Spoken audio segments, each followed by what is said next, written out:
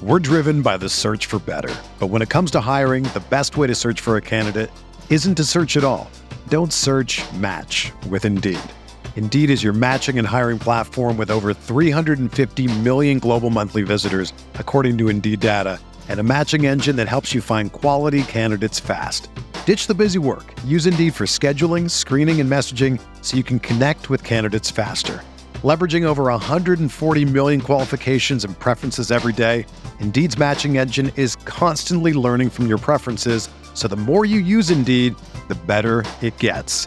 Join more than 3.5 million businesses worldwide that use Indeed to hire great talent fast. And listeners of this show will get a $75 sponsored job credit to get your jobs more visibility at Indeed.com/Blue Wire.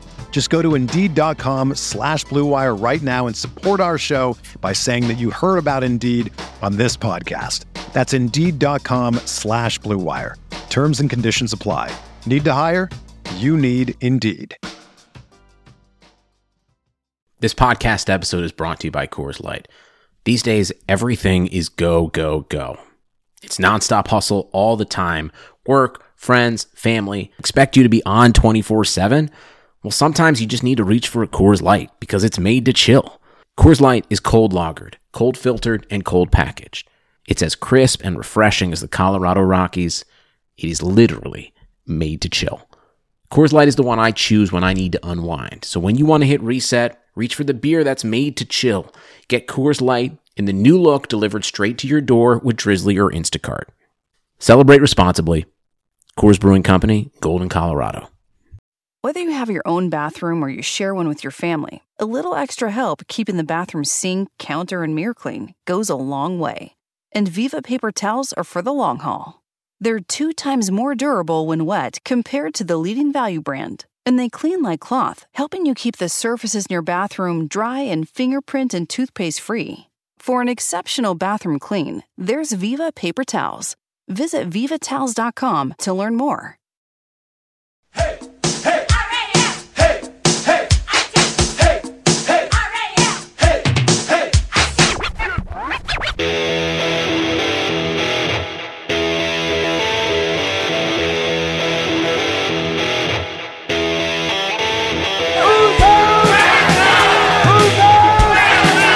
There's only one thing you can say. So the LA Rams will be the number 2 seed. They finished 13-3, a 13-win season for the 3rd time in franchise history. I've been dreaming this my whole life. This don't have you. Yeah. It's time to put in the work. Yeah. Every man gonna dominate. Offense, defense, special teams. Let's go. What are we talking about? Greg Zuerlein sends the Rams to the Super Bowl. LA will play for the Lombardi.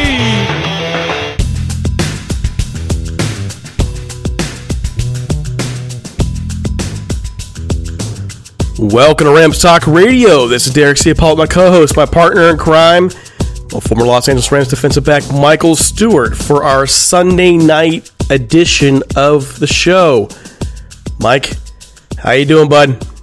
Hey, man, I'm doing good, bud. Just ready to rock and roll, man. It's a great day. Sunny Southern California, doing well, man. Ready to get it cracking. You guys just had your scrimmage, right?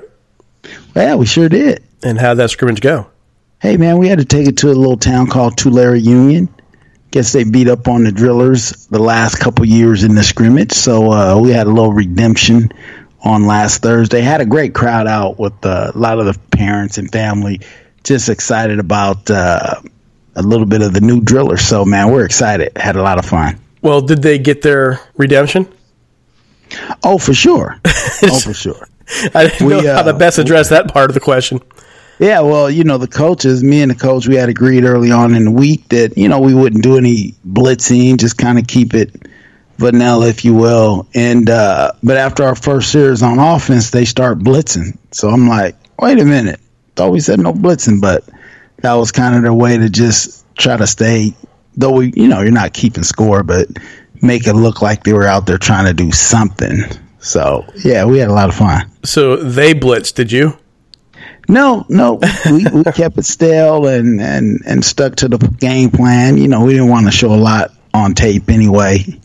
going into, as we start getting into the season. And, right now we have a little bit of the edge. No one really knows what we can or what we're going to do. So try to keep them on edge a little bit longer. This strategy reminds me of a certain coach by the name of Sean McVay who left his stars behind in Los Angeles. Not trying to show anything.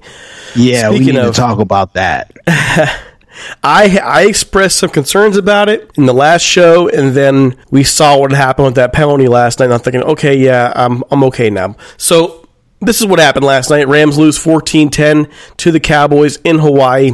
It was almost a kind of a festival atmosphere there. Teams are out there on the field ready to go, but these fans were there hours before the lots opened up, just trying to get in. So it was really an experience for all these fans out there in Hawaii. Great showing for them. And then in the game itself, there were a few things that I was happy with, and I'm sure you're happy with. There are a couple that I was not so happy with. Also, in the episode today, the second part of our episode is our first ever Rams Podcast Summit, where I will host our first segment with Turf Show Times' Joe McAtee, Downtown Rams Jake Ellenbogen, and Locked On Rams Brad Mader. That's the second segment of our show today to end it all with a beginning of what I think will be a 4-episode series to get all of you folks ready for the Rams this year. Okay, so Mike, overall, just before we do our normal Jim Hawk and Hollywood team kind of intro, just a real quick overview for you. How did the Rams do last night, in your opinion? Well, I think you hit on it earlier, leaving a lot of the veterans home just to, I guess, relax, not be on quote-unquote flights going to and fro. The things with the veterans being on the sidelines, they're off a little more help, a little bit of extra coaching when guys are coming in and out. So I think we miss a chance out on that and team bonding, if you will.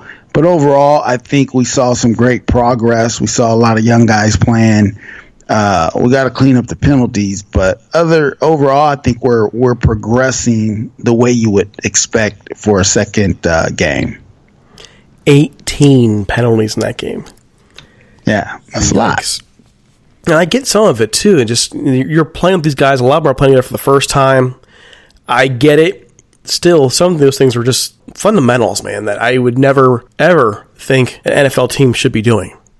Yeah, but again, when you're going with quote unquote the new guys, just to kind of see, a lot of that is nerves, if you will, and some of it is guys trying to make a play instead of letting the play somewhat come to them. Just we say do your job when you're playing offense or defense. Just do your job, and the plays will come. But I would imagine with the anxiety. And I don't know how long they were over in Hawaii, but Hawaii in itself is a distraction. It is. And maybe that's why they kept them home. We'll talk about that. I had my own personal opinions on it. It changed my mind a little last night after that penalty. Before we even get to all that, we do want to remind you that our podcast, this episode is sponsored by Jim Hawkins, Book Hollywood's team. We also remind you that we're available anywhere podcasts can be found, including Spotify, SoundCloud, Spreaker, Apple Music, and we still have that contest going on right now where once we get 200 5-star reviews, one lucky winner will get a $75 gift certificate to NFLshop.com. That's how it works. Head over to Apple Music, leave a 5-star review, send us an email at ramstop1945 with a copy of your entry so that we know who to reward. Copy meaning a screenshot, and then we'll also read your feedback on the show. Don't forget other shows on the network, including Rams Uncensored, Butting Heads, and dun dun dun. The Rams brothers are joining our network. That'll give us 4 podcasts on the network, each one having a slot during the week to provide you all the coverage you would want or need during the NFL season. Again, we welcome Rams brothers to our network. We have 4 different shows making things happen under the Rams Talk label. Okay, Mike, this game, 14-10, there are several positives here. That includes Mr. Henderson finally getting some play out of the backfield. What was your impression? What was your thoughts on Darrell Henderson getting some play? Absolutely great. The great thing about running backs, they're typically known as like a rhythm dancer, if you will. The more they get going, the more they just feel, and then their natural ability takes over. So they're able to make a shift, a cut before you even see it, and a lot of that is timing. And again, we expect a lot of these young guys coming out of college, but at the same time, you're in the NFL.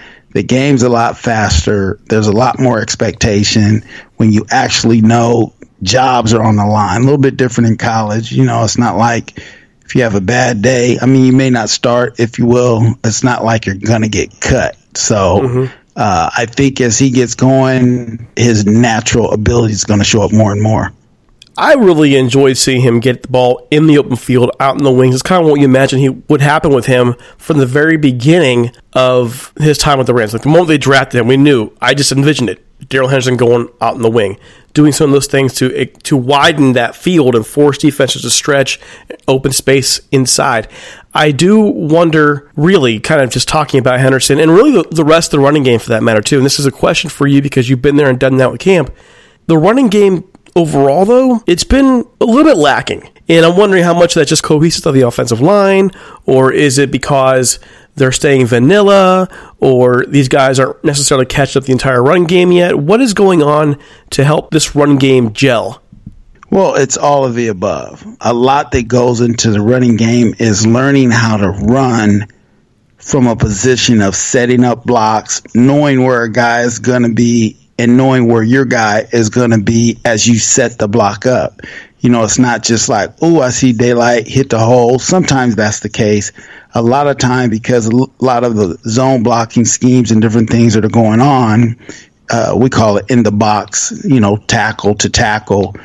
You have to anticipate where your blocker will show up and somewhat how to set things up. So a lot of it is just timing, guys gelling, learning how to play off each other. And again, what opens up the running game is the passing game. In the passing game has been a little interesting and looked better this week. That goes to our next point here. Blake Bortles has a solid game. It wasn't perfect, but it looks like he's getting comfortable in the system. He had a really couple of nice throws. One of those throws out to Mike Thomas.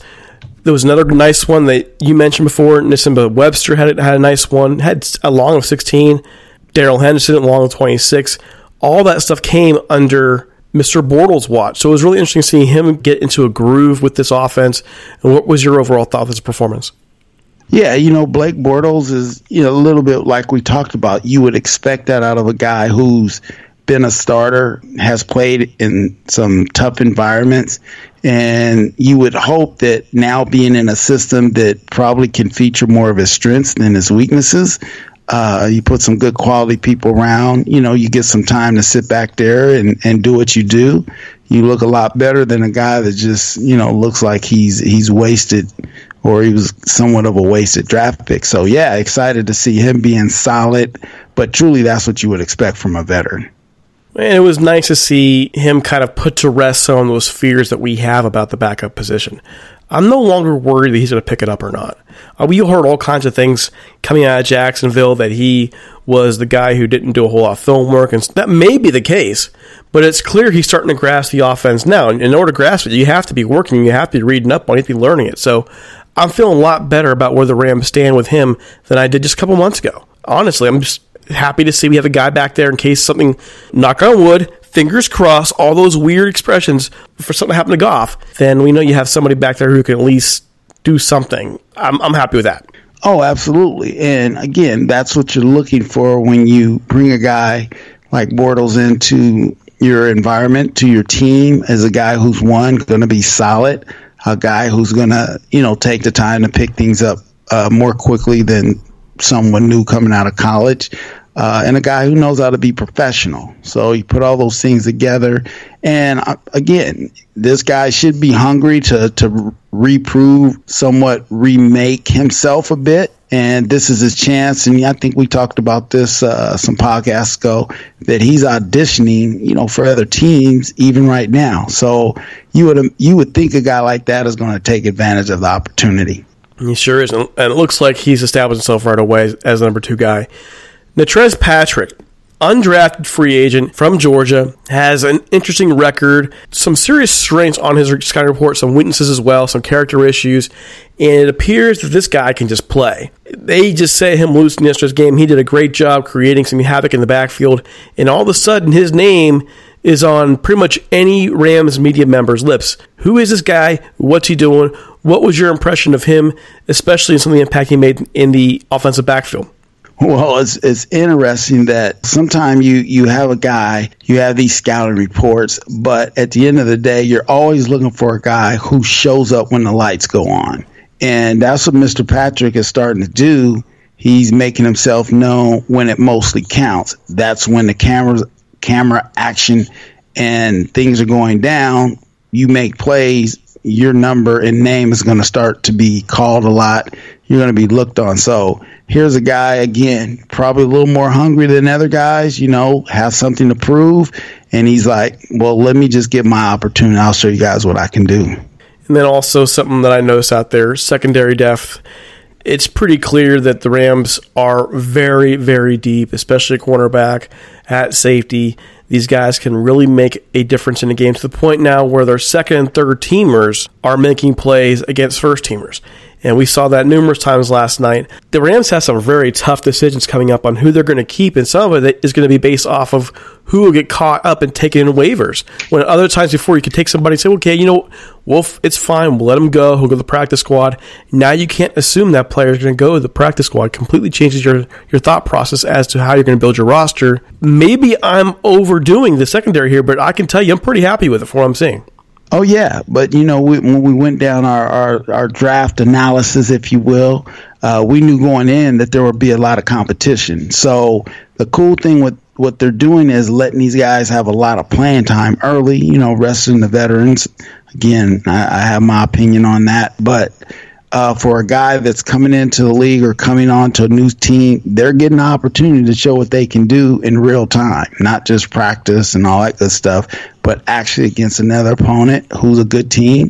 Dallas should be in the hunt for the playoffs, And so it's nice to see guys actually go out and compete and say, hey, I'm not going to be the guy that's left off the roster.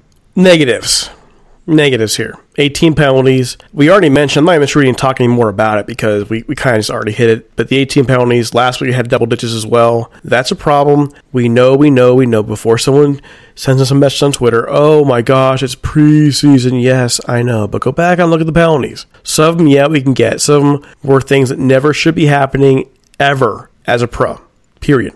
And so I want to see some progress there. The running back position behind Todd Gurley right now still to me is not established. Like, you don't have a guy who's going to step in there right away and you know that's your number 2, number 3, number 4 guy. Especially the battle for 4. John Kelly, Justin Davis, who's going to fill out this roster running back? Because I don't really think either one of those guys would last on a practice squad, so I won't take them. So what's the battle there? To me, if I'm picking right now who's going to make this roster running back, it's going to be obviously Todd Gurley, Malcolm Brown. Then your third guy is Darrell Henderson. And then who's your fourth guy? I'm probably going with John Kelly. I like the way he's played thus far. He's just not established himself. Thoughts? Yeah, I mean, that's the good thing. And it always comes down to the numbers game. Are they going to make a decision, keep 4 running backs? Or are they going to keep an extra backer? Or are they going to keep an extra lineman? The good negative, I guess, is you actually have tough decisions to make. Good thing. Bad thing is someone who's left off is going to be a great pickup for another team, which I guess isn't bad for whoever that individual player is, because you still get opportunity to go play and game you love and make some money for you and your family and hopefully go out and do some community service. But yeah, it's going to be tough down the stretch here because, now we're talking, 2 more games? 2 more games. And I'm becoming more of the opinion that's all you really need. With them doing joint practices now, instead of putting guys in the first team out in these games, I don't really see the point anymore to all these games. Why put these guys at risk? I'm not sure. Last night, that big hit that Troy Reeder put on Dallas's quarterback, which I know is a bait on it. Listen, by the rule of the NFL, it's a penalty, and it's subject to ejection. I don't see why people are upset about it. I have no idea why folks would think that's not an ejection. The rule book pretty well states at that point the official has the right to make the call. But it reminded me of this whole discussion I had with Tommy last episode where I was not comfortable with the veterans not being there. I just feel like they should be there. Your whole team's playing. You're in Hawaii. You should be there. His argument was, listen, he doesn't want them out there partying. He doesn't want them out there doing anything stupid. They can stay home, work out, leave them home. There's no reason to bring them. You are a guy who I think at this point, I want to age you a bit because you played in the 80s and You coach a high school team now. You have played as recently as the mid-1990s. You've been through several camps. You've played overseas. You have. Mm-hmm. You've already kind of hinted at, but what is your thinking here about the Rams not taking the first teamers? Yeah, I disagree with that. I mean, the cool thing about being a head coach or part of an organization, you absolutely get to do it your way. So, Coach McVay can do it his way, and he's going to do it his way. I get it. I understand part of the thinking. The overall, I just don't understand. You're trying to, unless he just feels like his guys are veteran enough that when it's time to turn the switch on, it's going to be time to turn the switch on. I like to be more of, I trust my guys are going to turn it on when the switch is on, but I want to see them do it just a little bit before that actually happens, because you just don't want the team to be looking at each other like, oh, those guys are way up there and we're way down here. They kind of can do what they want. You always want it to be that, guys know who the real dudes are, but they also know and respect the fact that when they see the real dudes working alongside you, then it doesn't create this hierarchy of it's them and us as opposed to just us. So that's my only thing. I just think you can get a lot out of, again, the veterans being there, helping out, being there, but he knows his players better than I. Well, here's my only question about it, and this is kind of me trying to play devil's advocate here. Yeah, I tend to lean more the old school route. I totally, after last night's hit, am fine with the starter not playing in this game. I'm fine with it. I wish they played some snaps, considering I think Carolina's going to be a tough win on the road to start the season. But I'm fine with them not playing. We don't really know, though, what program the staff set up for the veterans that were staying behind, do we? No. We don't. I mean, so I'm still wondering about, what if their plan here was actually just as arduous as it was out there? We don't know. Like, the Rams are very tight-lipped on these things. They've been tight-lipped on so many things since McVay took over. The Gurley injury, we still don't have more than a couple little inklings of information about Gurley's knee and the depth of possible, probable arthritis. So we don't know. For all we know, they were sitting at home eating potato chips and watching the game on TV, but they could have been out at the gym all day for all we know, too. They could have been out in the field working with assistants that were there. I don't know, and that's why I'm trying to reserve judgment and keep an open mind. But the one point that you made that I can't get away from is the team aspect. That the team being together, there's value there, and I don't know, me personally, how I feel about it, but like you said, he knows his team. Yeah, and you hit on a great point, Derek. I mean, the fact is, think about it. The game was on Saturday, right? Mm-hmm. So let's just say they're here. Like, what are they doing on Friday? They go check in, go lift some weights, go run around on the field, and they call that a workout. Well, technically, if you were there in Hawaii, you're not going to be doing too much on Friday anyway. And then Saturday, you're not doing anything because that would be the game day. And then I don't know if they traveled last night coming back or they waited till Sunday today and traveled back, and then, guys may have to report this afternoon or whatever. But yeah, you here at home, man, it could have been out all night. They don't have anybody bed checking them or anything like that. So yeah, but I just totally agree with the fact of there's value in just being together as brothers and just a family.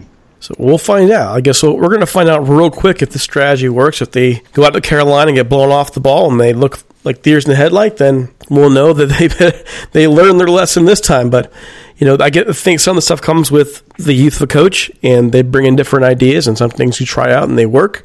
And let's be fair, almost all of Sean McVay's ideas have worked. And so I think he deserves the benefit of the doubt. But, man, in the back of my head, I wish the team could have been together. One last thing, Micah Kiser gets hurt last night. We don't have a word yet. A chest injury, pectoral injury. We don't know the extent of it. We'll find out ASAP, and when we do, we'll let you know. I'm sure you'll see a break pretty quickly. And with all that in mind, we do want to give a shout out to our sponsor, Jim Hawk. Most of us are addicted to anything Los Angeles Rams. This is why you listen to our podcast and all the other great ones that you'll hear from on this show later on today. Well, if you want to learn more about the Rams' history with a personal touch, check out Jim Hawk's Hollywood Scene Grit, Glamour, and the 1950s Los Angeles Rams.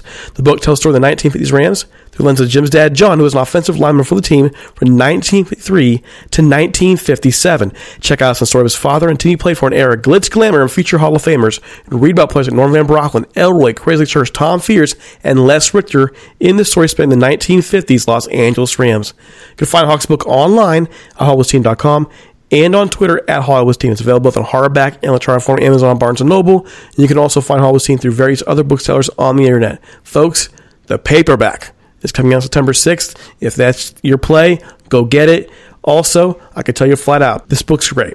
If you like Rams history, you want to learn more about it, it's a great decade to learn about the different things that took place as this team entrenched itself in LA. And all proceeds go to Homeboy Industries, which is an organization that does great work, does yeoman's work to pull people out of the gang life and making them productive members of society. So check it out, Hollywood Team, Grit, Glamour, in the 1950s Los Angeles Rams by Jim Hawk. It's worth your time. Okay, without further ado, here is our roundtable with Downtown Rams, Turf Show Times, and Locked On Rams. Check it out. Here's part one.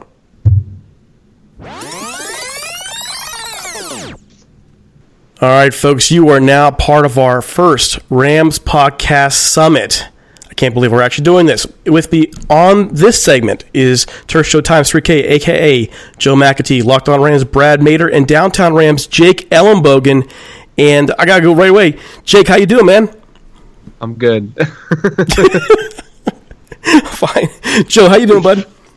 Rams Summit. What's up, boys? It's a wonderful day. And Brad? Oh, man, we're doing great out here on the West Coast. I literally just got up not too long ago. We had a birthday party last night, so we had a bunch of fun. I got to watch about the first half of the Rams game, but I'm excited to be on the mic, talk with you guys about all the upcoming 2019 Rams football stuff we got going on. What kind of birthday party are you talking about? It's a girlfriend's family birthday party, so there's UFC fights on. That's why my voice is a little rough right now. We were yelling for Nate Diaz last night, and it was a good one. Fair enough. Of course, Stipe won the championship again. Comeback for that one. Oh, good fight. Got to roll with it. All right, so I'm going to start off right away and I'm going to start with Joe. Joe, can you tell me what do you believe were the Rams' three biggest challenges heading into the offseason and why? Oh, that's a loaded one. Probably the first biggest challenge is just to kind of maintain the level of internal pressure to succeed, given that we're coming out of a Super Bowl, right? I mean, you go back to last year, you look at guys like Roger Saffold and Andrew Whitworth and some of those guys who just hadn't had a lot of postseason success in their careers. Saffold never making it right until 2017, and Whitworth all those years with the Bengals where they were getting bounced in the first round. And you can understand for veterans like that where they would be motivated going into the season to try to make a run and get to the Super Bowl, the kind of motivation that we're seeing guys sign with the Rams, guys like Ndamukong Suh and now Clay Matthews and Eric Weddle, and that kind of motivation, you wonder if that's going to be something to sustain this year coming out of it. Do guys feel, and you get this from a lot of other teams, I don't want to make it specific to the Rams because we all get, wrapped up in, supporting the idea that they will, but a lot of times those kind of teams suffer from the ability to generate the same kind of motivation and the same kind of pressure and the same kind of standards and the same kind of responsibility that got them to the Super Bowl the year before. That's why an organization like the Patriots is so unique and maybe Alabama at the Clemson level, that they can always generate that kind of internal pressure to make sure that they're living up to those standards. So that's probably the biggest one. The other one, man, I don't know. Maybe it's, responding to, and you don't want to deal with the recency bias and the short sample, but the idea of the offense coming up so short in the Super Bowl, and because that's not a reflection of the roster, we all know how good the roster is on offense, whether it's Jared Goff, the offensive line, as good as it was despite losing two guys, was phenomenal last year, and then all the targets that we have at the skill positions. The offense obviously should have produced more in the Super Bowl, but the reasons why are the kind of things that Sean McVay is going to have to answer with the football, with the product this year. So maybe that's number two. And then number 3 is probably just a transition from a bit of an older roster. Remember, at the end of the Jeff Fisher years, we were always one of those younger teams, if not the youngest team in the NFL. And because we added so many of these veterans the last couple of years, we really started to transition into something that was led by guys that had proven themselves over the course of the career. And then, we had a draft last year where we didn't even get a chance to play anybody. There was no room for Joe Noteboom and Brian Allen and Micah Kaiser. There was no room for those guys on the starting roster. But we're getting to a place where now, because we moved on from, 4 players last year and probably another quartet or so that are going to be leaving the roster this year, we're going to have those opportunities to bring in some young guys. So maybe those are the biggest 3 is dealing with the kind of internal pressure that got you to the Super Bowl and making sure that stays there, and then having an offensive response to what happened against the Patriots, and then starting to transition into something new and kind of what that symbolizes when we get into a new stadium next year. It's maybe an interesting trio, but it's going to be a fun one, being how good we are at football right now. Jake, what about you? What were your 3 biggest challenges? Yeah, I mean, coming in the off season, you have to basically continue, your established excellence. So, Sean McVay, kind of sets the tone early on, comes in 11-5, and then, they lose in the playoffs, and they come back next year, they're 13-3, and they, get to the Super Bowl. So now this year, really you're trying to find players that, fit within, Wade Phillips' defense. You're trying to improve upon that because, at the end of the day, you can have who I believe is the best defensive coordinator maybe ever.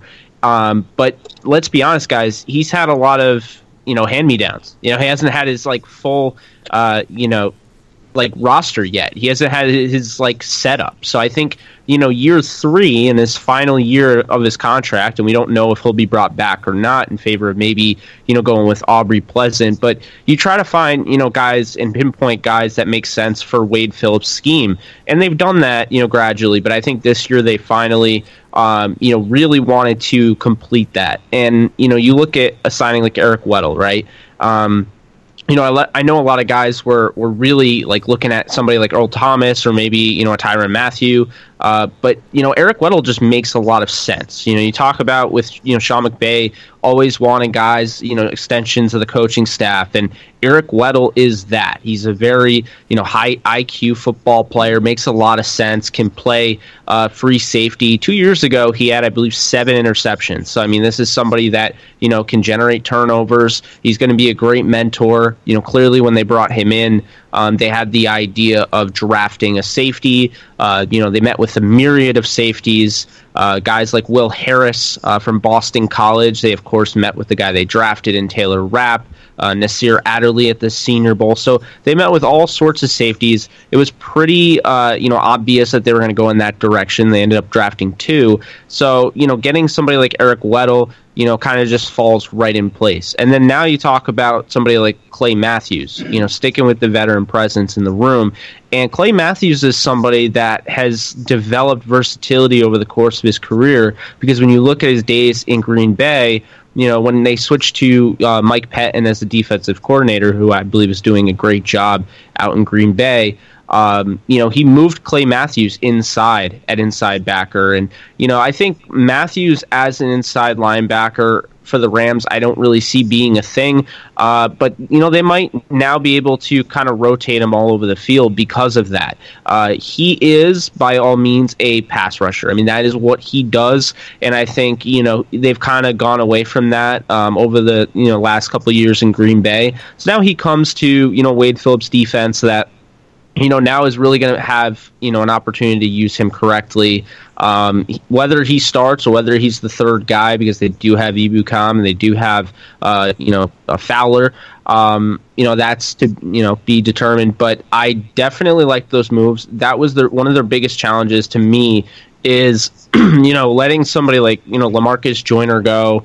And I'm not saying Joyner was amazing last year by any stretch, but, to go out and get Eric Weddle and Clay Matthews, I thought they definitely, jumped over that hump. But, then you have to go and you have to look and see, guys that, made some noise, and now that you have to pay and you have to bring back, and, a Fowler. I mean, let's be honest, guys, when the Rams traded for Dante Fowler, they only got 4 sacks out of him. but he was huge in the playoffs. And I think he's somebody that people seem to forget that, was a third overall pick.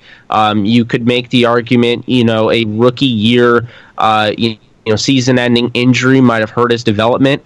You could make the argument Yannick Ngaue's emergence in Jacksonville kind of pushed him aside, and then when they brought in guys like Calais Campbell and Marcel Darius and that whole Malik Jackson, all those guys kind of pushed him to the back of the line. So now he comes to the Rams, an ability to kind of make a name for himself, reintroduce himself, and he's 25 years old. This is somebody that they really wanted to bring back. And I say, with the $14 million, for 1 year, it was almost as if like they had an old school, franchise tag, if you will. So I thought that, bringing somebody like that back was huge. And then another thing that was paramount, in my opinion, was bringing back Corey Littleton. This is somebody that you found. You basically, your first contract extension of the McVay-Snead era was Alec Ogletree, as crazy as that sounds. So they went back and, they are so, they take accountability and they look back and they're like, what, we might have made a mistake on Ogletree. Paying him this much, we have a guy here, Corey Littleton filled in nicely for Mark Barron. This might be a guy that we can, build around and put him in the starting lineup.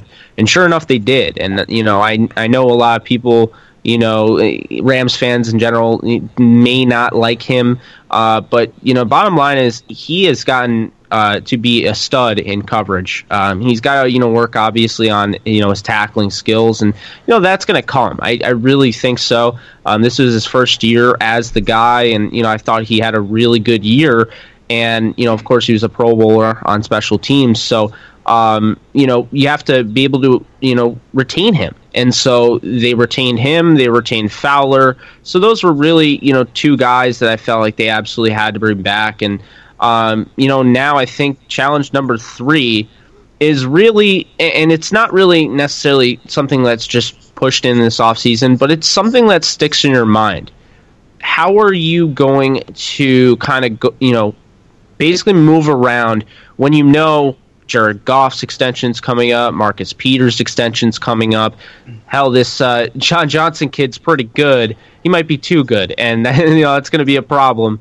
Moving forward, you're going to have to pay him. Michael Brockers, who they love. We had Steve Weish on the podcast, and he basically said the Rams love Michael Brockers, and they didn't have any interest in letting him go because that was obviously talked about between all of us. I'm sure we all mentioned in some facet. Something along the lines of potentially letting him go. But, there are guys like that you're going to have to pay. Eventually, you're going to have to pay, Robert Woods. Now, I know they gave him that raise, but, eventually you're going to have to pay him again. Cooper Kupp, Josh Reynolds. Do you want to stick with this 4-headed monster wide receiver group? Tyler Higbee. Are you going to trade him away? Tight ends. You can find tight ends, but it's one of the hardest positions to translate from college to pro. So that might be a little tough, And Jake, man, you're killing my morale, dude. I asked for the 3 biggest challenges. You may do 20 of them. You're killing my morale. I think I should go jump off a cliff right now. Gosh. The challenge, though, what awaits ahead is basically like the idea, like, oh, crap, we have all these extensions coming up, and while that might not have been a challenge right then and there, that's a challenge that kind of sticks in the back of your mind. And so, when you're doing things like you're making moves for Eric Weddle, you always have to keep that in the back of your mind. So that I would say that was probably the 3rd challenge. Brad? Woo! Well, Jake took about 12 challenges here, so I think you guys kind of covered most of it, but I think really, in a mix between the both of it, of what you guys said is, a lot of it is the rebound of the Super Bowl, the disappointment of that, and kind of picking up the pieces and moving right into the 2019 season, and kind of continuing where we left off. We were a dominant team last year, and somehow in this offseason and after that Super Bowl, we kind of became this 3-point monster of performance and and doubt kind of coming into this. So I think getting back to what we do best, and that is one of the big challenges, kind of refocusing this group, and then rebuilding the roster. As you guys mentioned, we had one of these really young rosters over the last couple of years, and adding some of these key veterans that make big impacts. You look back to adding Andrew Whitworth and what that meant for the team, and now you're looking at on the defensive side adding Eric Weddle. And as Jake mentioned, looking at the linebacker position and how they're addressing that, and throwing in some new guys that we hadn't seen yet, as Joe mentioned. So mix that in with a little bit of fresh faces on the O-line, and you're thinking about, the Gurley knee question that's gone around, and like, how will this team come out and respond? We haven't seen much of it because in the preseason, obviously McVay's not really showing us anything as far as the starters go. But I think those were the three key things, really, is kind of regrouping, getting back and filling in some key positions, whether that's linebacker or offensive line, and then just getting back to what Rams do best, and that's basically be a offensive monster through the air with the 4 wide receivers that you mentioned, Jake, and then really letting Wade Phillips kind of continue to add players into his system and start to trust your coaches. And that's what Sean McVay's always done, is give him players. Les Snead, obviously for the reasons why they've gotten the extension there, but I'm excited about this season coming up because I think they've really addressed a lot of the issues that we did talk about here, and they're smart about looking into the future as you're talking about extensions for Marcus Peters and Jared Goff, and making sure the money's all there. We've taken care of the big guys like Todd Gurley and Aaron Donald. So this team's really set up for not only success this year, but really over the next few years as well. I was going to one more challenge that I think is worth talking about is kind of what Rev was talking about right there, and this is unique both because it's the Rams, given where we've been the last 15 years, but also because the glow up under Sean McVay has been so steep, is dealing with sincere expectations, right? I know I've talked to coaches and players throughout the league, and one of the things that good teams do, every team goes into the season believing that they can win games if they do the right thing, and that they can make a run if they all do their jobs well, right? And the good teams, the good coaches get their players to sincerely believe that in a way that maybe previous Rams teams didn't, but some other teams around the league, right? Think about the challenge for teams like the Cardinals and the Dolphins and some teams like that we all know probably are not going to have great seasons, but how do you get those players to be motivated going into week 1? Well, that's not a problem for the Rams because we just went 13-3 and went to the Super Bowl, and we got Sean McVay, and we got this offensive brilliance, right? And so trying to meet that bar of expectation can be incredibly difficult because it's so high. It's so high. This is a team that, can give up 51 points on Monday Night Football and still win. This is, the capabilities of this team are just so strong that dealing with those expectations is a weight. Now, can they live up to the weight they did last year when people were talking about, dream team and all this kind of superlatives that we had because of the name recognition moves? But those expectations are still there going into this year, and I think that's at least something. As long as the Rams meet that challenge again, great, we can win a ton of games and hopefully make a playoff run. But that weight still is something that they have to deal with, and obviously if they're going to lose a couple games to start out, the weight is going to be something that we're talking about for sure. Well, I think the big challenges for the Rams are along the lines of what you just said. I look at it more mentally, historically. Going back to the last Rams Super Bowl loss, it's been noted numerous times from numerous sources that team was pretty well mentally broken after that first loss to the Patriots years ago. How do you come back from that? How do you adjust? How do you respond now to pretty much almost every expert in the league saying there's a chance this team doesn't even win the division? They're 9-17. Jared Goff, we have folks saying he's a 19th ranked quarterback out of 40. All these different people questioning everything you got. To me, there's a mental aspect to it that the Rams don't have to answer, even down to the matchups, going down to the Super Bowl and getting out-coached by one of the best ever. That's something to be ashamed of. But now how do you respond to that chess match you're going to have with other NFL coaches who try to emulate Bill Belichick throughout the rest of this season? The other challenge I see is just more, are you going to properly replace the interior line? And what about the interior defense there? If they meet those challenges, this team is fine. They're a Super Bowl contender. If they don't, this could be a really disappointing year. So who knows? And then in terms of addressing the challenges, I want to see if the Rams move outside the box on how they're going to attack these teams that they go up against them defensively. How are they going to work against these teams to try and pull a Bill Belichick on them? How are they going to move in their 11 personnel offense? Are they going to adapt more? How are they going to shift that out? The big thing for me, though, is still the offensive line. And we're seeing good signs with Joe Noteboom and Brian Allen. They're not playing them all that much. They kept the starters home. So that's a good sign, but we're going to find out for real here in a couple weeks if they actually met those challenges. And same thing for the defense. I'm concerned about Micah Kaiser's injury last night and what that means for the interior of the front seven. Can they stop the run? Will they be able to effectively shut teams down enough to get the offense back in the field? So those are my big challenges and concerns, and how I think the Rams answered them. Well, they made those moves. Let's see what they do. Joe, how did they address those challenges in your opinion? I think they did fine. I mean, they started with the offensive line last year, right? And I remember there were some people criticizing the Rams' unwillingness to draft a linebacker early in 2018. I had no problem with them dealing with the offensive line because we knew this transition was coming.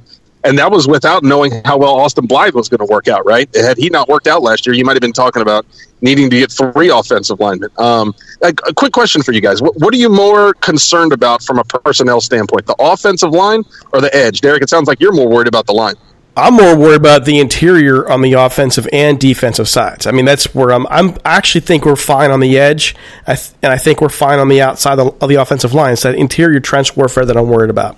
What do you think, Jake? Yeah, I think that's a great question. You know, I when I was watching the game last night, I mean, I gotta say this. I think they're deep in really every area except for offensive line. And I know that sounds crazy because I also said this was like the deepest they've ever been on offensive line, but they're not there yet. You know, David Edwards, in my opinion, you know, I wouldn't say he's NFL ready, but he has a higher floor than, say, somebody like Bobby Evans, who looks like he has a long way to go. You know, Jamil Demby, I don't know if it benefits him moving all over, you know, the offensive line. And actually, that's something I want to bring up. You know, Aaron Kromer does this cross-training thing and has everybody move all over the offensive line. And Chandler Brewer was playing left tackle late in the fourth quarter last night. Not a tackle. You know, to me, I actually feel like that's hurting their development.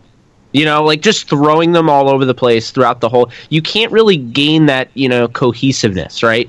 Somebody like Vitas Varankowitz really only played center. There's a reason why, you know, his Pro Football Focus grade was probably better than anybody else. There's a reason why when you watch the film, and I went back late last night and rewatched that game, he looked the best. I mean, he really did, you know, and there are guys that stand out, but when you're moving all over the you know, the offensive line like that, that's pretty difficult. So, you know, I will, you know, give them some slack, but they don't have any, like, established backups. You know what I mean, guys? Like, they don't have, like, a Jamon Brown as their sixth man. You know, they don't have... I mean, I'm not saying Bobby Hart's the best. I mean, he's literally starting in Cincinnati. But, like, Bobby Hart as a backup might not be bad. You know, somebody like that. Instead, they're kind of going with some rookies and some 2-year guys that don't really have a lot of experience. So I'd say offensive line. Yeah, I think that's the part that kind of worries me a little bit about the offensive line that Jake just said is if someone goes down, like right now I feel pretty good about Allen and Noteboom and their progression and how the coaching staff feels about them coming into the season. But if someone does go down, if Andrew Whitworth goes down, the depth of what we have right now is going directly to, you know, a rookie or someone in an unproven ground. So that is the sketchy thing about that offensive line. But if you go to the other side of the ball and look at the defense, outside of Aaron Donald on that front line, you're looking at trying to get pressure on the quarterback. That was the big thing, you know, even with the addition of Fowler in that contract was like, hey, we're paying you a bunch of money. We need you now to get to the quarterback at a consistent level because Aaron Donald had 20.5 sacks last year. The rest of the group really, you know, had maybe 15 sacks together. So they need to step it up, not only getting to the quarterback, but when you're giving up 5 yards per carry, who's going to step in and that line? You talk about the Rams loving Brockers. Well, we would love him too if he'd help stop the run a little bit more and kind of stuff up that middle. Excited about, you know, some of the new guys that we got that we're going to plug in that line and kind of get into rotation and see how they kind of, you know, step their game up and really as a unit can kind of step the game up because you're looking at that secondary and you keep, you know, we said it last year, you know, the Rams are going all in for it with these trades and, you know, all those cliche terms. And then here we are just getting run, you know, left and right, you know, 5 yards per carry. So they've got to fix that up. But, you know, the depth at O-line is also nerve-wracking because if an injury happens, now you're really going from, you know, we've got these guys, as Joe said, is this, you know, had this understanding, this plan of getting a bunch of guys that we can develop. But all of a sudden, you may have to turn to one of them and say, all right, your development is over, and now you're going in and you're hitting full action. So it's one of those good problems to have, though, because you're not looking at a roster as, I think it was Joe mentioned too earlier, looking at the Dolphins and some of these other teams out there that they're trying to motivate and get ready for this season. We're a deep roster from top to bottom at multiple positions. So these are, good problems to have in a weird way, because you're looking at limited space where we can really have this conversation about, we're nervous about a certain position. So those two are tough, but each kind of bring their own worrisome to the table. A couple things I want to bring up here before we move on to the next question here, though, what that is. There is no perfect NFL roster. There's always going to be a weakness somewhere. There's always going to be somewhere where you're a little soft, and I think this case with Jake Springer in terms of the offensive line is it. It's still talented. It's underdeveloped, so it's the soft spot. There's no perfect roster spot. I think I'm only worried about the actual offensive line if somebody gets hurt early. If they can stay healthy first few weeks of the season, so where they can get some of these guys some in and out work during the week, they're going to be fine. If they got to rush Bobby Evans in or Edwards in week 1 because someone got hurt, then I'm concerned. Then I'm really concerned. Yeah, I'm in the minority, even over at Tertiary Signs among my crew. I'm much more worried about the edge rush than I am the offensive line. I think part of my confidence in the offensive line twofold. One, last year was probably the best Rams offensive line I've ever seen. We were ranked number 1 in rushing by Football Outsiders and 6th in pass protection. And we got 3 of those guys coming back. And so even though there's a transition, we've at least got the majority of that line coming back. And I think the other side is giving them a benefit of the doubt. I know for whatever reason, fans like to give their team a benefit of the doubt, even when they haven't earned it. And we used to do that every year with, Jeff Fisher and different groups on that side of the ball. This offensive line has earned that benefit of that. And I think Cromer, despite the fact that, moving some of these guys around like you talked about, Jake, is making things look a little iffy through 2 preseason games this year. But when you get to the regular season work that they've put in the last 2 years, I think he's earned the benefit of the doubt to have some confidence that he's going to be able to make it work with Noteboom and Allen, who haven't played this preseason in an offensive line that we haven't even seen, when we get to week 1. I'm much more concerned with the edge rush because, like Brett mentioned, we didn't get a ton of pressure. I mean, forget the sacks. If you just look at the pressure rates from the edge, it was pretty poor last year. And that was why we ended up trading for Jacksonville's 3rd edge rusher that now we maybe have supplemented with Clay Matthews at the end of his career. If teams start figuring out that they should be doubling and tripling Aaron Donald more than they have been, I know that seems ridiculous, but he's that good. And I think whether it's the Patriots or the Bears, we've seen teams that are more willing to do that have more success dealing with him. That's going to force guys on the edge to have to step up. And I'm just worried that we're not in a position to have the right guys there right now, as good as the kind of offensive line play that we're going to see over the course of this year. Joe, I think the counter to that, though, is actually the secondary. If the secondary for sure. does what it's supposed to do, like what it should have done last year, but it kind of didn't do, then it's going to help create some of that edge rush, even if it's not there. I share some of those same concerns. I'm just more worried on the short term is if you can't stop the run, they won't even need to worry about a pass rush. They'll just hammer us. But if that secondary can create... We saw it last night. There was a coverage sack, right, early on? Yeah. So that's why I'm not as worried about the edge rush, because we have a secondary which should be, quote-unquote, and I said this last year, I took a lot of heat for it because I wound up being completely wrong, it should be one of the best in the league. It's one of the deepest in the league, and so we'll see. I mean, you guys have thoughts? Yeah, I mean, taking a look at what they've done in the offseason, and, you're talking about adding a guy like Clay Matthews, and, as we mentioned, at the end of his career, not sure really what we're going to get, but hearing the things that he's, saying coming out of camp, talking about, he loves the way that Wade is using him in this defense, and he's kind of getting back to the way he felt in his dominant years in Green Bay. And another thing I like about him coming in here is in Green Bay, he was kind of that Aaron Donald figure, right? That long-term figure there that everyone had this expectation of what he had to deliver every year in and out. And now you're coming in to this loaded defense. You got the, veteran presence of Eric Weddle that's taking up some attention, the cornerbacks and the safeties, and then Aaron Donald, obviously. So now he's just kind of this guy roaming, fitting in, and hopefully getting back to this style of play, which we saw him in Green Bay, where he was just, you didn't know where he was coming from, and they're going to throw him around the field and get him to be active. We talked about the Dante Fowler, giving him a bunch of money and having him for a short period of time and start to see the production near the end of the year. So I'm expecting big things from him, because I think one of the things with him, too, in a weird way, is you get kind of this picture of in Jacksonville, he felt unwanted, and that really kind of seemed to bug him. And he was a top overall pick, but he never really had that feeling. You talked about the injury, and then coming in being the third edge presence out there, and by the time we got him. So I think now that he's got this 1-year deal, but a bunch of money, putting in him that he's the starter, he's got this full offseason work. He seems to almost to be happier out here. Like he still got that chip on his shoulder, but now he's looking to the left and the right. And he's like, these guys are riding with me, where in Jacksonville, I don't think you really had that. And for some players, that is a big part of being successful. So I think he's going to have a monster year and kind of add to, we're talking about getting to the quarterback and helping out with Aaron Donald. So excited about, those two guys and what they can bring as far as pressure goes. And then obviously the emergence of, Sebastian Joseph Day and, looking at, can we get a little bit more production from Michael Brockers? The Rams love him. I love him, but at the same time, I want to see a little bit more production from him. I know he's a great leader, but we need to see also him helping stop the run and getting some pressure to the quarterback. So I think we're in a really good place. I know it's a big question mark coming in, but I actually feel like this team defensively on the line is going to be a lot better than they were last year. Jake? So, when I'm looking, like you said, like Sebastian Joseph Day, can I just say I wasn't thoroughly impressed with him the last two games? I mean, I think really it's a tale of two things. It's, we're seeing guys that are really, making plays in preseason, and we're seeing guys that aren't making plays in preseason, but, we're not seeing them, but the coaching staff is seeing them, make plays in practice. As far as like the defensive line is concerned, I'm a really big fan of Greg Gaines.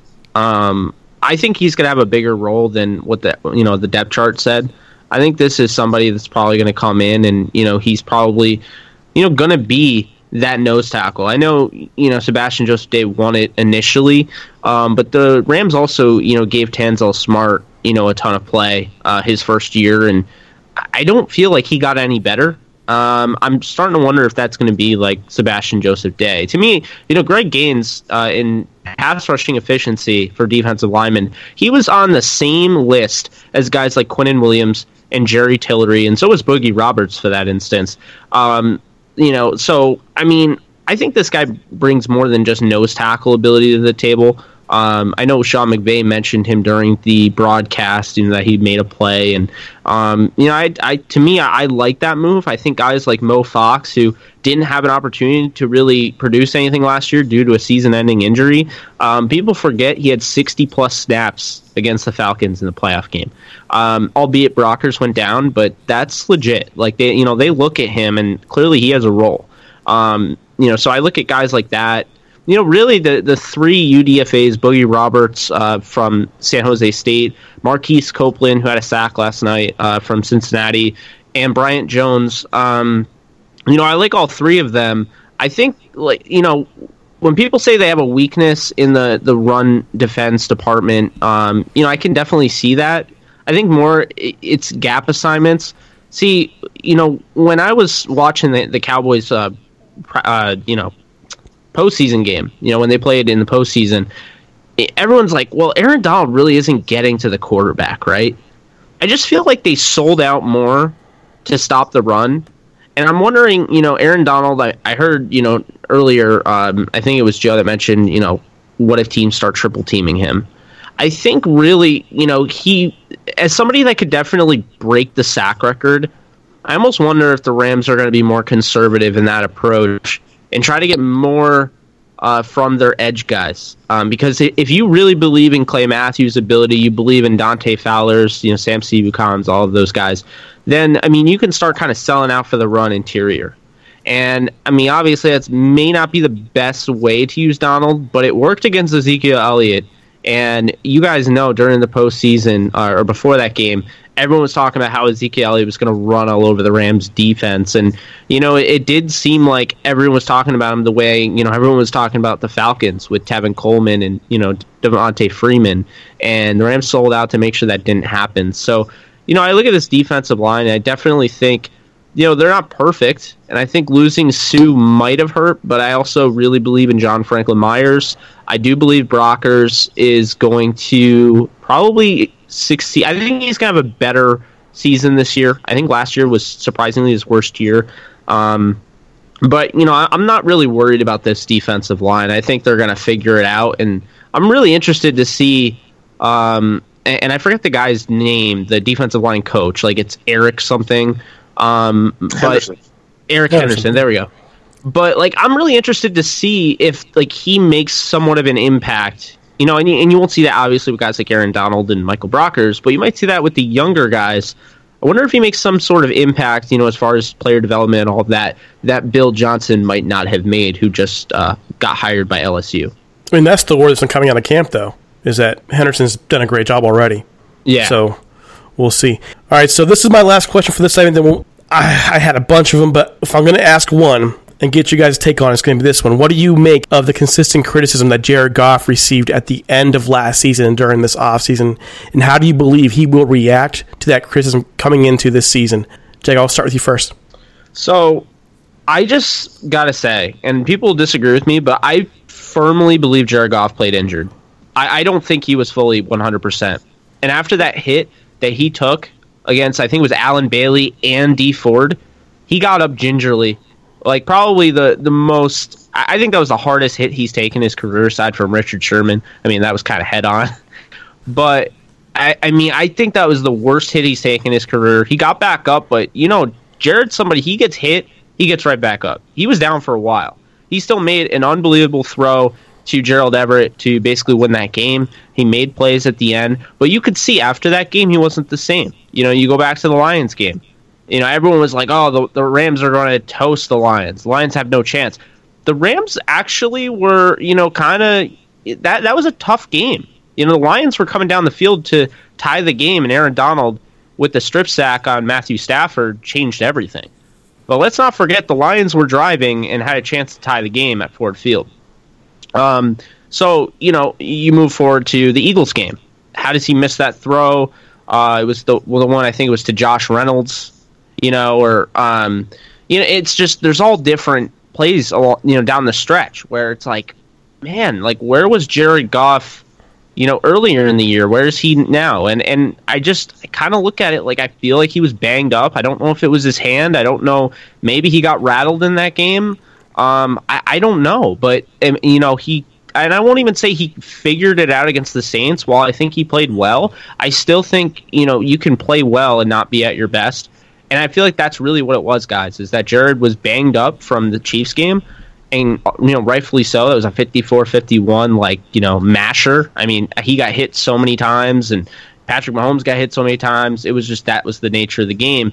And, I almost wonder maybe the bye being that late in the year also didn't help. But, I just think, like, to me, Jared was not 100%, and while he was still able to make the plays needed to get to the Super Bowl, I think, what it came down to is he just wasn't the Jared Goff that we saw earlier in the year.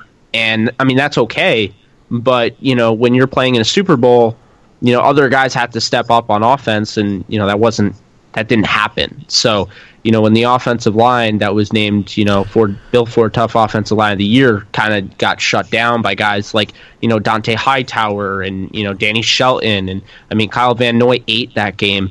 I think that's really, what hurt him. But that's just me. I mean, I don't know for sure if he was hurt. I don't feel like he was the same after that hit. But how do you think he reacts to that criticism coming this season? Now, coming into the season, I think he's going to be fully fine, because I think, people are saying he's going to be rattled and all that. I mean, I get it's just camp, jibber jabber and all that, but everything that I've heard and seen on, articles and such and people reporting, and it just seems to me like, Jared is leaps and bounds ahead where he was last year. In joint training camp, because they played against they were against the Ravens, and I kept seeing Eric Weddle picks off Goff, Tony Jefferson. He's having a hard time.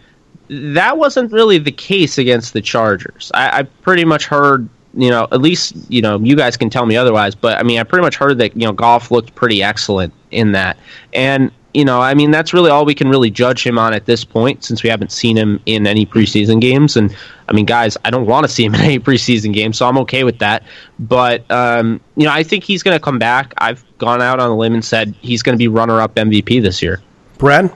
Yeah, I think as far as, Goff reacting to criticism, the nice thing that we have going on with this organization is this is a tight-knit group, right? And the only concerns they're worried about are those of in the building.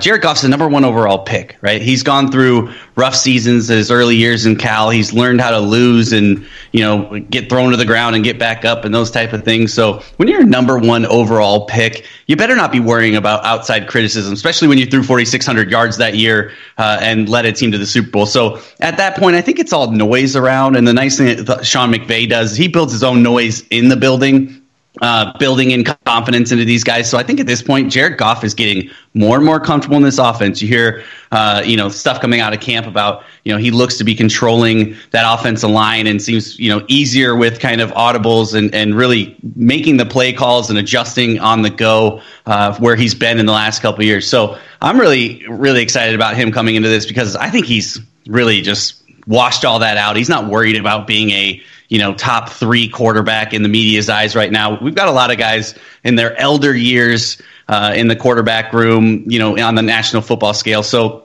he's going to work his way up that list. It's going to be slower than some. I mean, it's funny. Jared Goff kind of comes off as a boring quarterback, right? His interviews, not too exciting. He doesn't have this flashy wardrobe like Cam Newton coming into the press conference or anything like that. But he's just going to be just fine. I think the great thing about him is the people he has around, especially Sean McVay, and that connection that they're going to build. And really, we're looking at him signing this massive contract coming up, and the national scale is going, are the Rams going to pay him? Should they give him this much? Should they move on and draft a new quarterback? And because McVay is the man, and they've been very clear since day one that Jared Goff is their guy, and they're going to take care of it. And so I think that confidence in him is also helping kind of let him cancel out all the outside noise. So I think for looking at his confidence coming in, especially after that loss of the Super Bowl and putting up 3 points. I think he said it best in a lot of the press conferences when he talked about it. Was the tough thing was there was no next game. He wanted to come back out, that fighting spirit of being like, man, 3 points, that's not us. Let us get another crack at it. So I think he's chomping at the bit. I'm excited. Jake mentioned as a runner-up MVP candidate, and if you look back into the season, there was a point where he was in that conversation, and we went through that drought where we hit the Lions, the Bears, the Eagles, and he really kind of struggled into the end of the season. But I think he's going to be just fine, and really, if he can keep that consistency level and keep some guys healthy around him, we saw Cooper Kupp when he went out, it kind of really hurt him. Then he's going to be just fine. And Jake may be right. He can have another push at that MVP race if all things kind of fit into place. Joe? Yeah, so in terms of dealing with the Goff criticism from national pundits, I think my reaction would best be summed up just by saying, here's the bottom line, right? First, disclaimer, I've always been higher on Goff than the average pundit has since the end of his first season, right?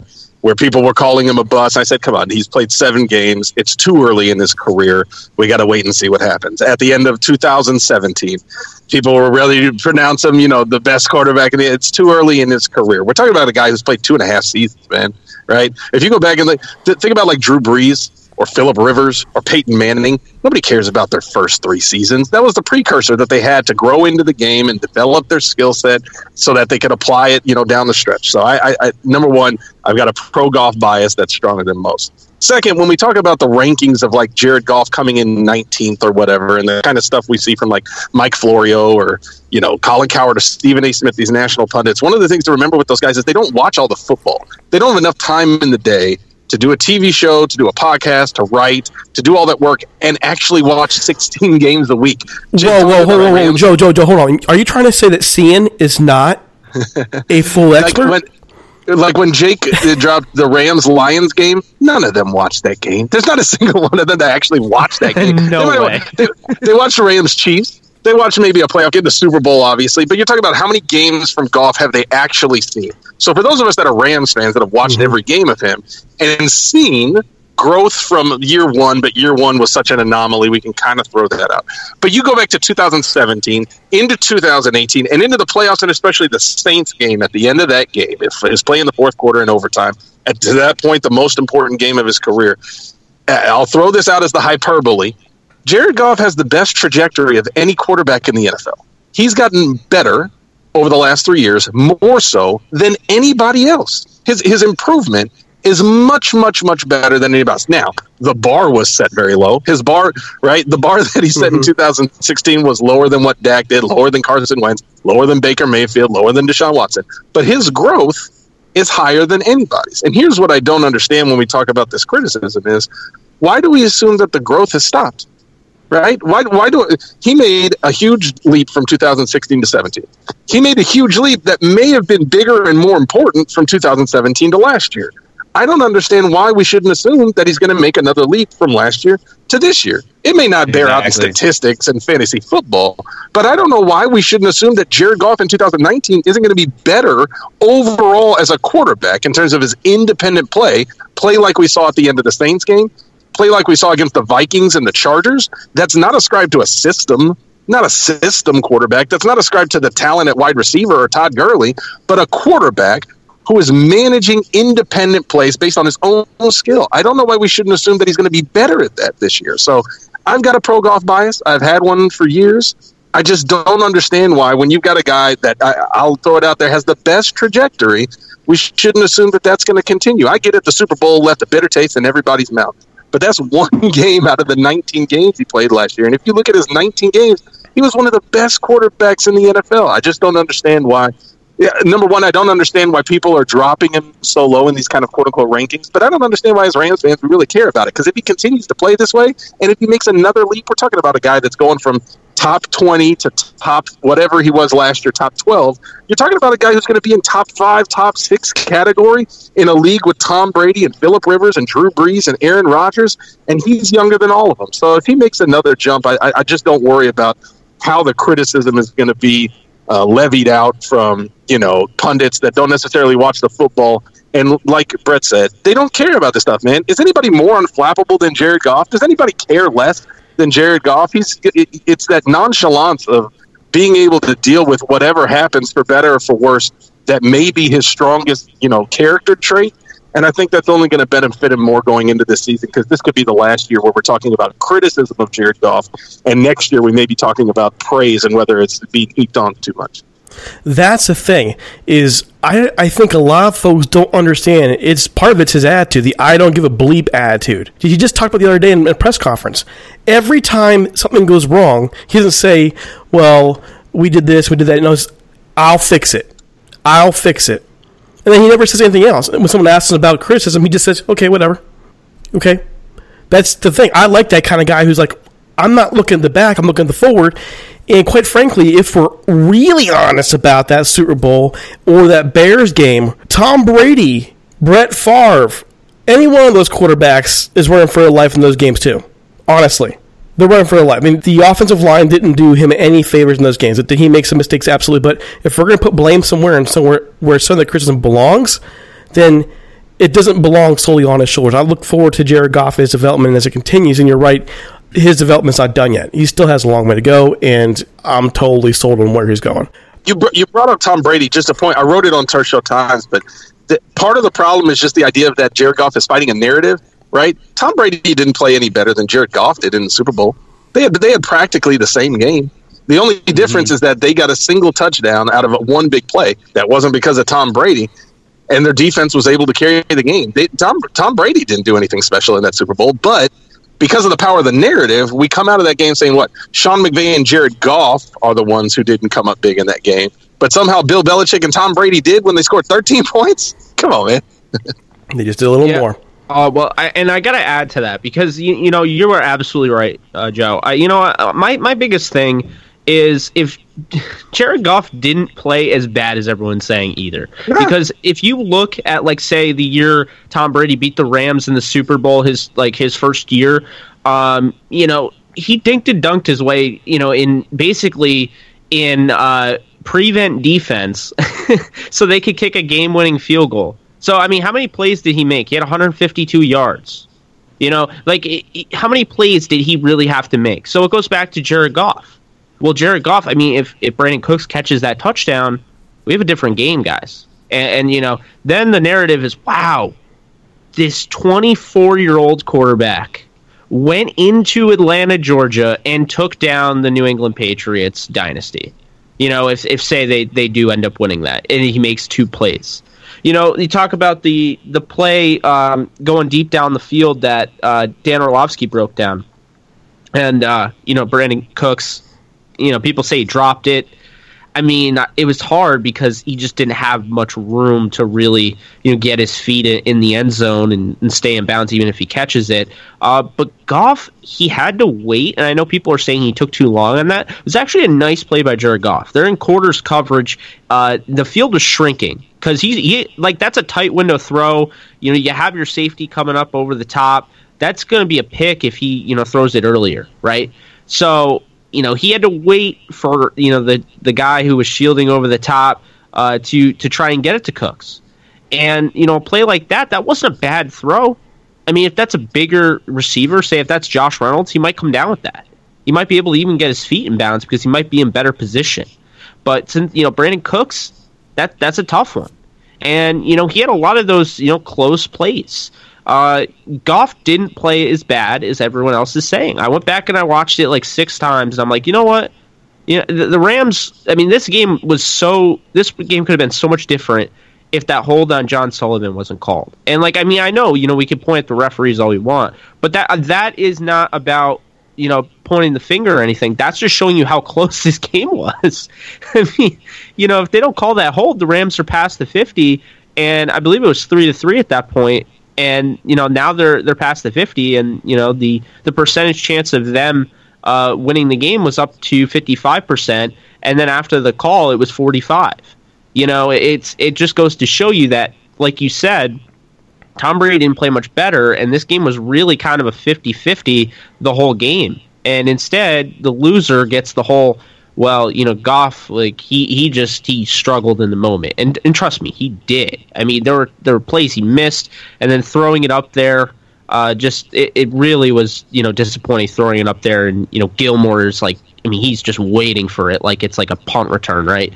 But I just don't think he played as bad as he did. I'm glad you brought that up because Tom Brady did not play that much better than Jared Goff, if even. He made a really nice throw to Gronkowski, but for the most part, if you want to talk about Edelman, going over 100 yards, that was pretty much Wade Phillips' game plan. Keep it all in front of them. They were playing bend, don't break, and it worked. And they just needed, if the Rams got 75% of what they're capable of on offense, that game wouldn't have been close. Brett, any final thoughts before we switch segments?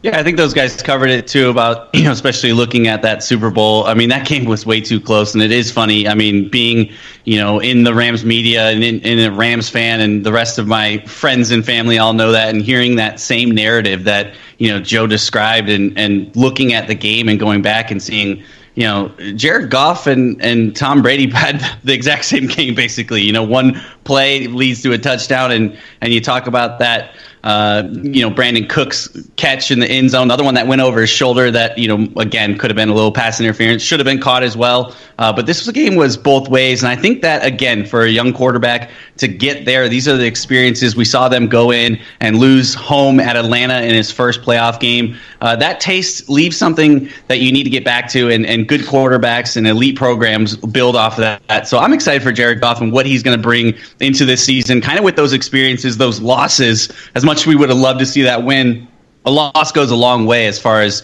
development. And Joe mentioned, who said that he stopped improving at this point, that we have seen the cap of what Jared Goff is. And I don't think any of us really believe we've seen that yet. So, his ceiling is still kind of moving upwards right now. And really just kind of the relationship with McVay and that organization and how they keep giving weapons for him and protecting him up on the line. We should see another great season from him. And I'm really kind of excited to see how good this guy can get over the next couple of years, because again, we said it earlier in the podcast, but we're not just thinking about, this coming year, but if you look at the future of this team, you're looking at a team that can be in the picture for a long time. So here's my final thought here. I learned everything I need to know about Jared Goff in the first and second quarter of the Saints game, the championship game, when I saw how he reacted to all that adversity, everything going wrong, and he led that team out of there. So that's all I need to know. I know what's in there. Can he do that every game out? We'll find out, but that's all I need to know at that point. There's a leader there. All right, so folks, to listen to the rest of this roundtable, you got to make the tour around the Rams podcast. We're heading on over to Joe McAtee, 3K for the Turf Show Times, and we'll keep flowing from there. We'll see you soon. All right, Mike, so that was a really fascinating conversation about the things leading into this offseason and how the team has responded to it. And, of course, at the end there, I left the questioning with Jared Goff. And I wanted to ask you this question as well. For me, Jared Goff took too much heat in the offseason for what really is big when it comes to him. Like, what I mean by that is, Jared Goff took a lot of criticism from experts across the aisle.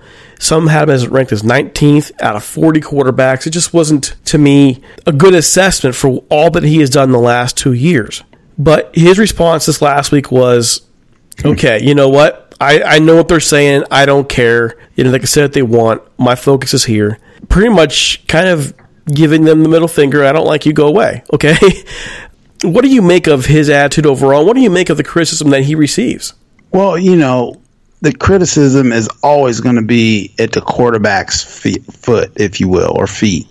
Whether you're good enough, not good enough, should have did this, you shouldn't have did that. You get too much praise when it's good, too much negative when it's not good, if you will, criticism, if you will. So I think he's realized no matter what he does, he's not going to please everyone. Once you get that in your head, you just go out and play football, and whatever people say, they say. Now, I'm sure in his mind, though, all I need to do is go out, be consistent, play effectively, and good things will happen. And so I'm somewhat proud of him because you have to come to that degree of, I'm going to say, confidence in yourself or your ability to know that, yeah, there's no way for me to please everyone, because the same guy saying I'm garbage, the next day is going to be saying, oh, I'm the next best thing to sliced bread. And you kind of go, okay, wait a minute. How do you change so easily? So you figured out early on that when it comes to the media, it can be positive, but a lot of times it's going to be negative because it just seems like people would rather be negative than positive. And overall, his development's fine. There are fewer quarterbacks in the league I'd rather have just based on his demeanor alone. Nothing affects him long term. Every time he takes a shot, he comes back, it's going to be better next time. And that's the kind of guy you want. Not every quarterback is able to let some of these things roll off their back the way he does. And there's a lot to say about that kind of mentality. So, yeah, fine. You go ahead and say he's 19th in the league. The numbers don't show that. Not at all. And the numbers in the end are what's going to matter when they get this team to the playoffs and to the Super Bowl. Yeah, like I said before in the show, I learned all I need to know about Jared Goff in the NFC Championship game when that team has back against the wall, when their headsets aren't working, where it's so loud in there they can't even think straight, and Jared Goff led that offense. So that's all I need to know. He's a leader. That's all I need to know. Yeah, he just goes about his business, and that's what you're looking for, someone at the quarterback position. And, again, you have this comparison. People would think, Baker Mayfield, and I go, yeah, I wouldn't like to really play with that guy. Now people are like, oh, you would. I'm like, no, just go play the position and quit trying to bring so much attention to yourself. And so Jared, I'm sure, has a lot of respect of his teammates, and unfortunately, sometimes if you're not a loudmouth, known for biting in bars, then it looks like you're somewhat passive. And so I like the idea of having a quarterback that's cool and calm, because there are going to be situations that you need that calmness when it seems like all hell is breaking loose on the field. All right, folks, it is time for us to go. Before we go, just want to let you know we are looking for sponsors for the 2019 season. Reach out to us at ramstalk1945@gmail.com. Leave us a voicemail or email voicemail. Voicemail is 657-666-5453. We have a media kit ready to get out to you.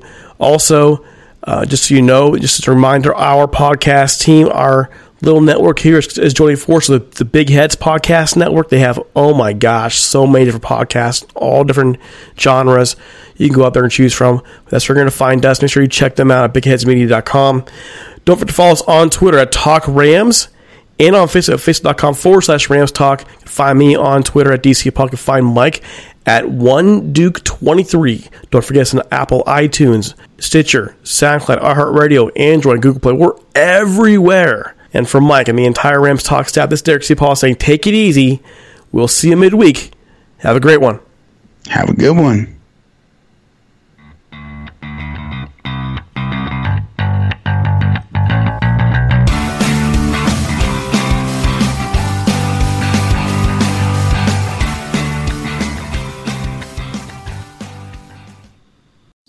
can't control what's outside your home, but you can control what comes in. Because Clorox disinfecting wipes kill 99.9% of viruses and bacteria, including COVID-19 virus, when used as directed on hard, non-porous surfaces. So whether it's from dirty doorknobs, dirty shoes, or something else, outside germs won't stand a chance. When it counts, trust Clorox. Kill Pseudomonas, Salmonella, and influenza virus type A2. Kill SARS-CoV-2 on hard, non-porous surfaces. Use as directed.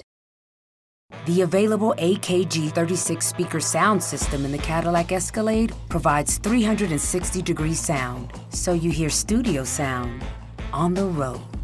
The 2021 Cadillac Escalade. Never stop arriving.